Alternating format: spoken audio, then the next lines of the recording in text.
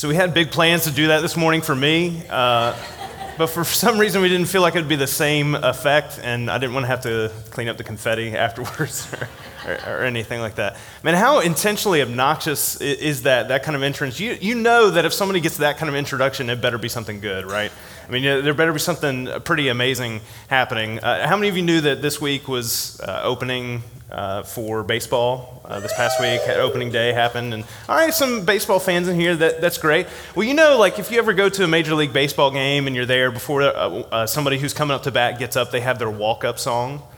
Have you guys know what I'm talking about, where they've got this really intense song going, you know, as they, I don't know, maybe I should have a walk-up song, you know, like when maybe that wouldn't be quite as cool if we did that. Or you just know, like, there's some introductions that are going to bring along something pretty exciting. Do you remember anybody know the 90s Chicago Bulls intro? Like, can you hear it in your head and see the stadium and all the things that are coming? Or, you know, you just start to hear the Mission Impossible theme or something like that. I don't know. The Masters are coming up. Any golf fans?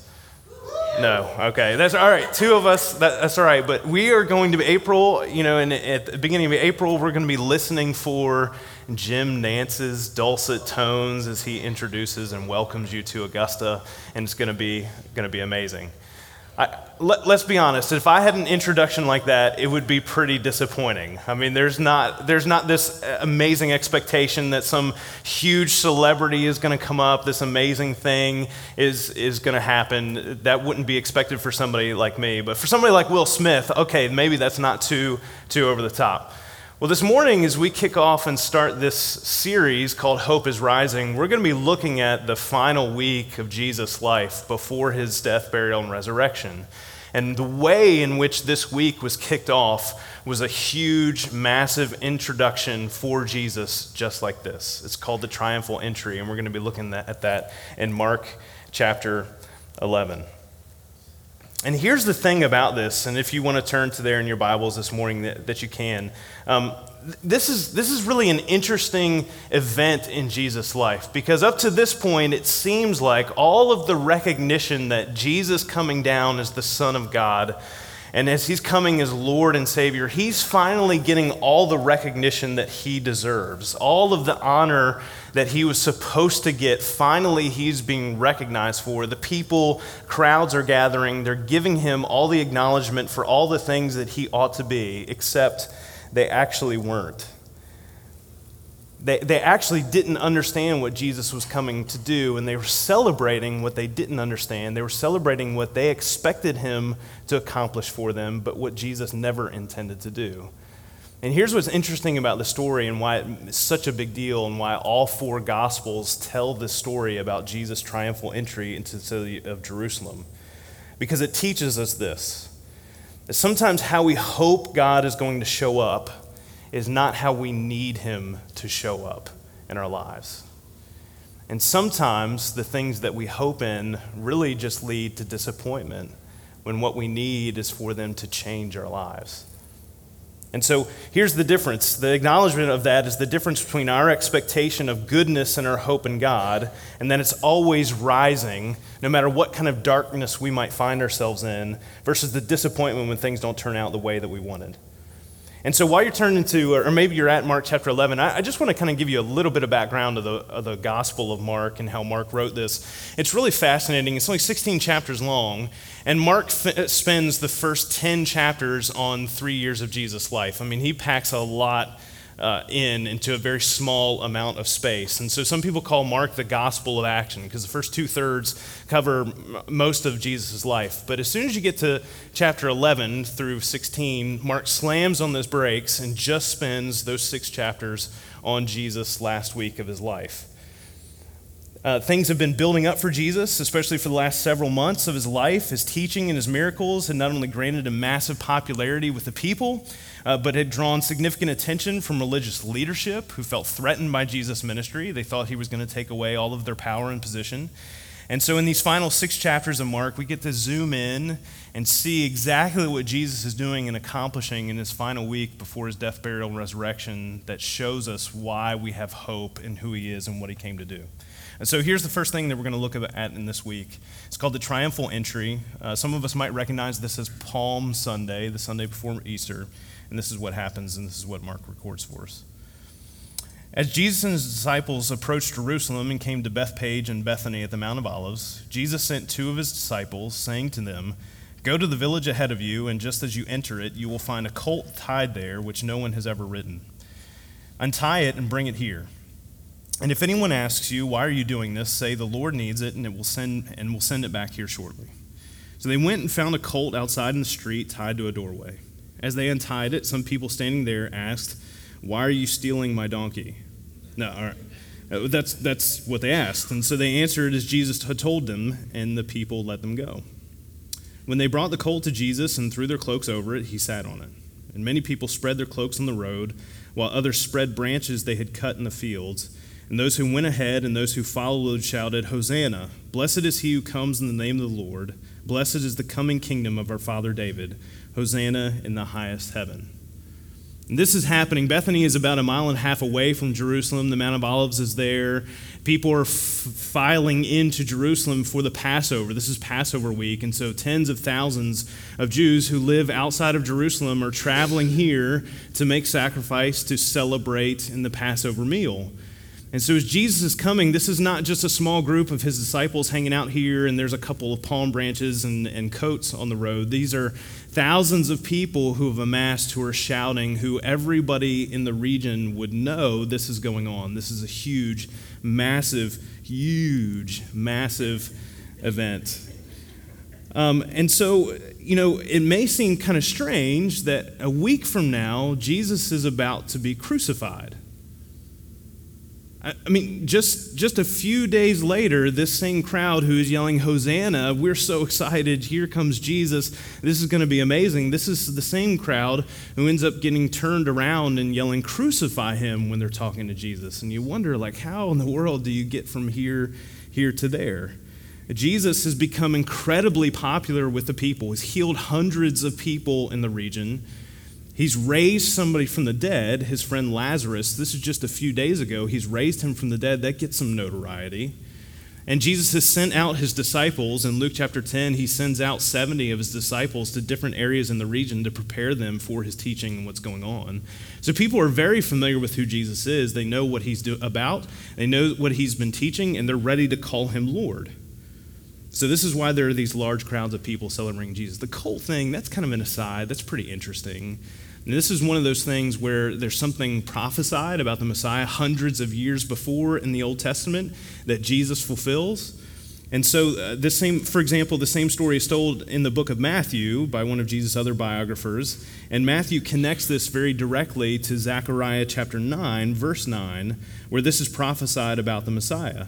"Rejoice greatly, daughter Zion. Shout, daughter Jerusalem. See, your king comes to you, righteous and victorious, lowly and riding on a donkey, on a colt, the foal of a donkey." And so for generations, Jewish teachers had looked at this and seen this as a messianic prophecy. So when Jesus is coming, and Jesus is on a donkey, and not just any donkey, he's on that donkey from Zechariah chapter 9, well, there's this huge amount of buzz of Jesus coming. He's the Messiah. He's going to do the thing that he came to do, to save the people. He's going to change everything. And so the hope that the people had in Jesus was massive. They were ready for revolution in their lives at this point, but the hope they had was misplaced. They misunderstood the role of Messiah. Because when people imagined their Messiah coming, they weren't expecting what Jesus was coming to do. They were expecting a conquering king. The timing would have been perfect at this point. In fact, there were other people who had already started in history uprisings for the Jewish people to overthrow the Roman Empire. They were overtaxed, they were underrepresented, they were abused, and people were ready for revolution. This was the perfect political climate for their Messiah, their conquering king, their military general to show up and help them to overthrow the government. This week was the Passover, their biggest national festival, so there's more people here than ever. And so you do the political math, that people are ready for revolution. They're convinced that Jesus is their warrior king coming to set them free. So it's go time.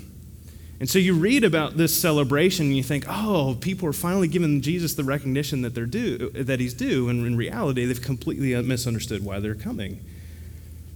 As they see Jesus riding this colt and they're waving these palm branches and they're laying down their coats and stuff, this imagery is that they're crowning him. It's like a coronation where this is a political and regal gesture for him, and so this is their expectation of what Jesus is coming to do.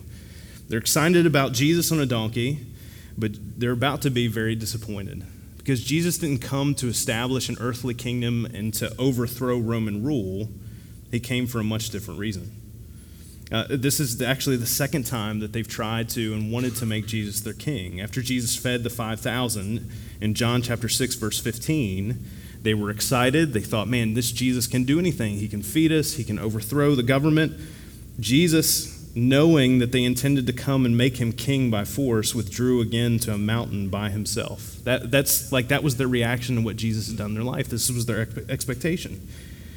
And so it's easy to read the story and think, where did all these people get the idea that Jesus came for the reason they think he came for? Why were they hoping the wrong thing? But in reality, I think we do the same thing too, and I think this is why the story is here. Mark Moore, a theologian and scholar, points out this: Jesus is the Messiah predicted by the prophets, but not the Messiah expected by the people. And so often I think we put ourselves and we end up in kind of the same scenario where we're hoping that God is going to do something very specific in our lives that isn't actually going to produce the lasting hope that we need from him. We get ourselves worked up and excited and find hope in things that can't deliver, and so we seek to maybe build our own kingdom or establish ourselves, our own territory. We want to overthrow those that abuse us maybe, and we believe that if we could do all those things, our life would be perfect. But here's the thing, and here's the difference. The difference in that kind of hope and the hope that Jesus came to bring is that the hope that Jesus brings isn't about a temporary battle for a momentary peace. Because you and I know that as we've lived our lives that there's always another battle. Whatever obstacle that we face, whatever thing threatens to steal our hope, there's always, even when we get through that, there's always something else that comes along because we live in a sin-broken world. And we know that no matter how much we might build up our personal kingdom, even if we keep it for as long as we possibly can, it's not anything that we can take with us or ultimately fulfills us. In your life, my life, you think about all the different things that you've hoped in, you've placed your hope in. People is a big one. It is for me. There are a lot of times I've placed my hope in people, and what happens? Eventually, something's going to happen. Even with the best relationship, the best person that you can think of, at some point they're going to let you down. At some point, I've let people down. You put your hope in circumstances. If only this thing could happen, if A plus B equals C, then this would make everything different. And maybe that has happened and it still hasn't worked. Or things, if I only had this thing, it would make everything different in my life. But things break, right? And they don't always stick around. Eventually, all those things tend to disappoint us. We think we know what it's going to take to give us a lasting hope, but it never quite ends up being that thing. And so Jesus doesn't put himself where everyone expected him to be based on what they were hoping in. But Jesus puts himself in a position to give us the kind of hope that isn't contingent upon other people or other places or other things. Because we don't just need momentary reprieves through each battle we face. We need the war to be won. And so Jesus' actions, instead of becoming a military king for the people, he speaks directly to the deepest needs of our hearts and our souls and our minds.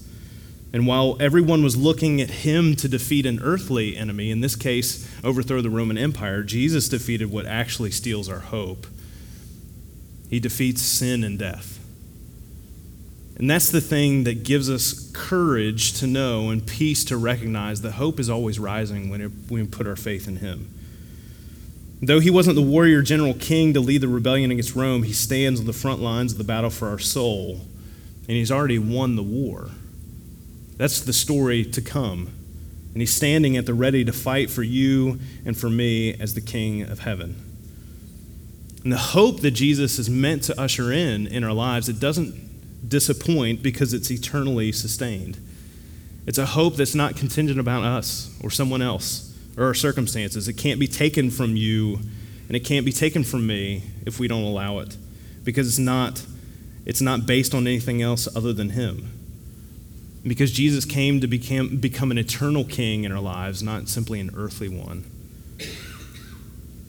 This past week, I got the sickest I've been in a decade, and it was that memorable because I remember what it was like to get sick the last time I got as sick as I did this past week, and it was I'm still don't feel quite 100% all the way, and I was really sore, and my rib cage hurt, and all that kind of stuff. I'm not going to give you all the details, but just trust me when I say I was pretty sick, and Renee stayed home from work, and it wasn't the man flu, like I didn't have a hangnail or something like that.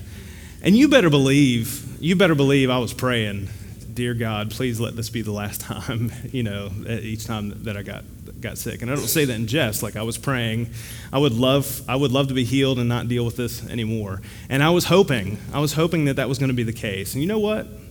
I was not immediately healed.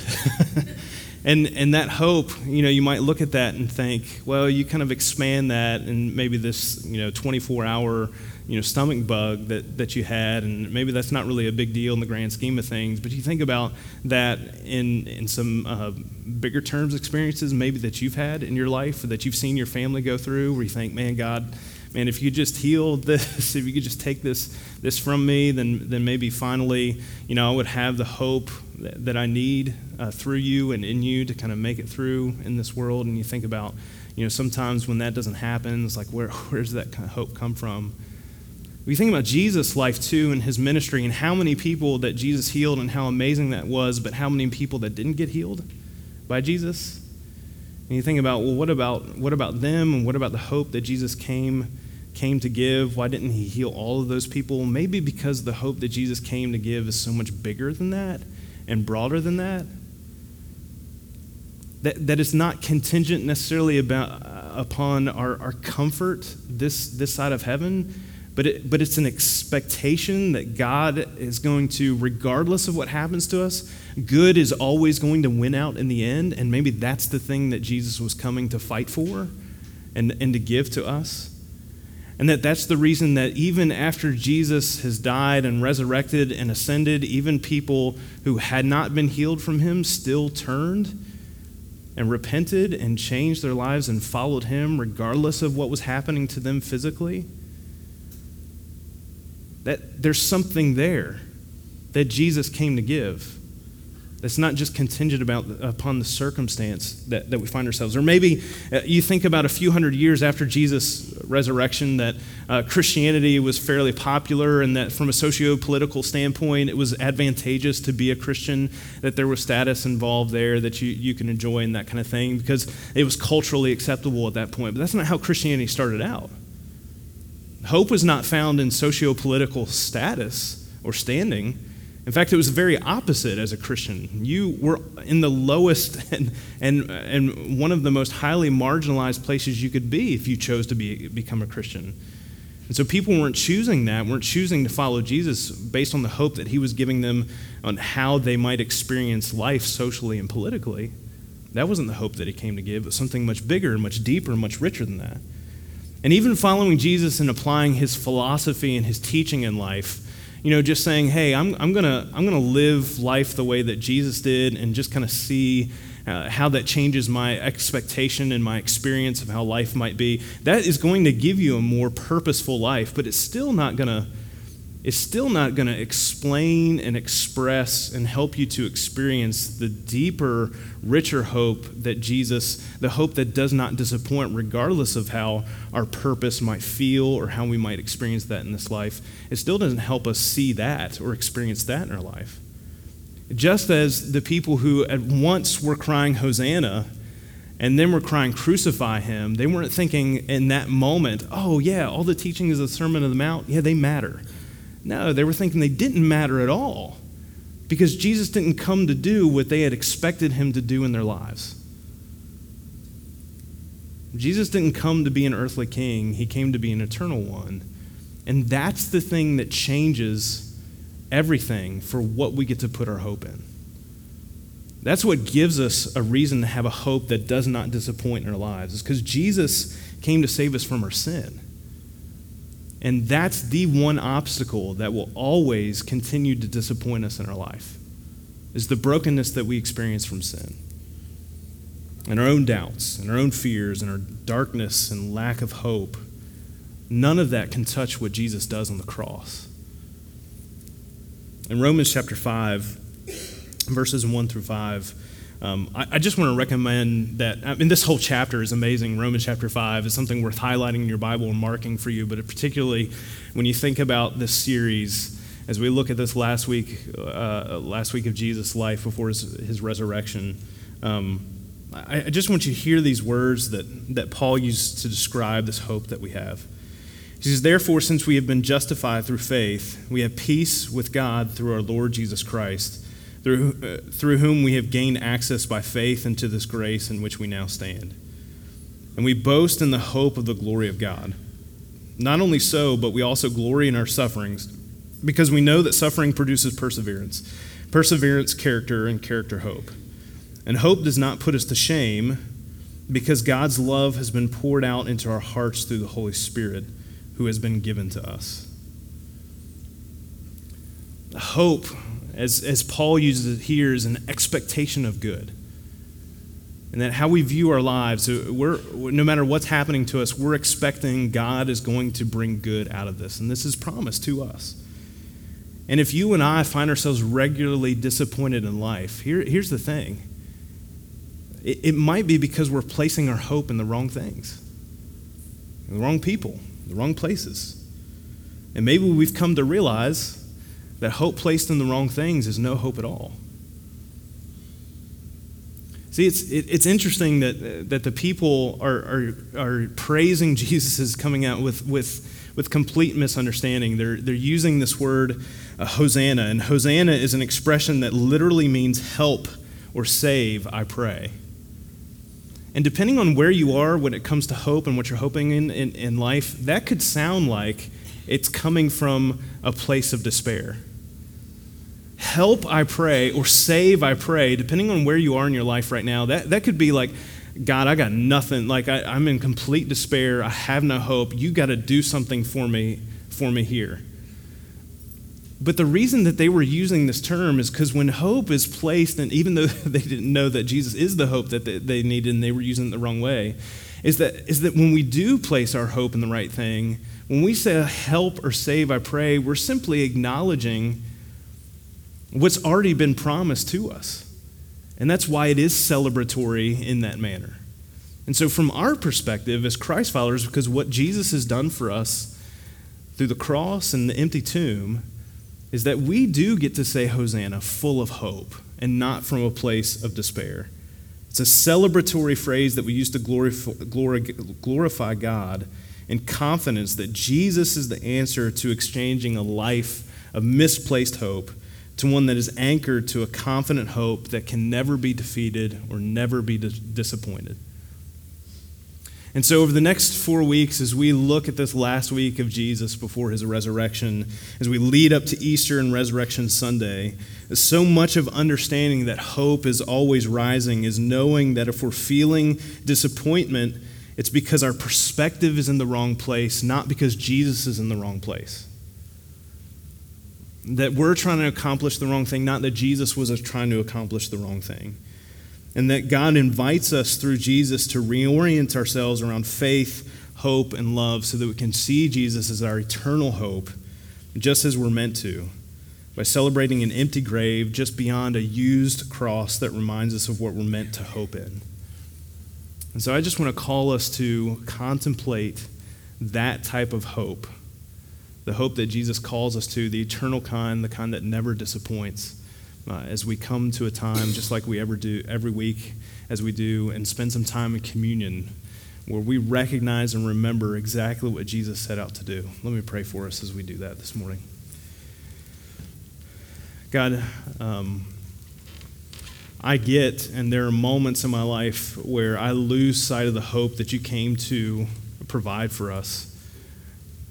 And God, moments like this, moments like worshiping together, moments like taking communion together are meant to remind us and reorient us of the reconciliation between us and God that you give us, the fact that we may have separated ourselves from you, but Jesus redeems us from you, that nothing external can separate us from you, that you poured out your Holy Spirit on our hearts to give us and to remind us that we have a constant source of hope and an expectation of good because of what you've done through Jesus on the cross and through the empty tomb.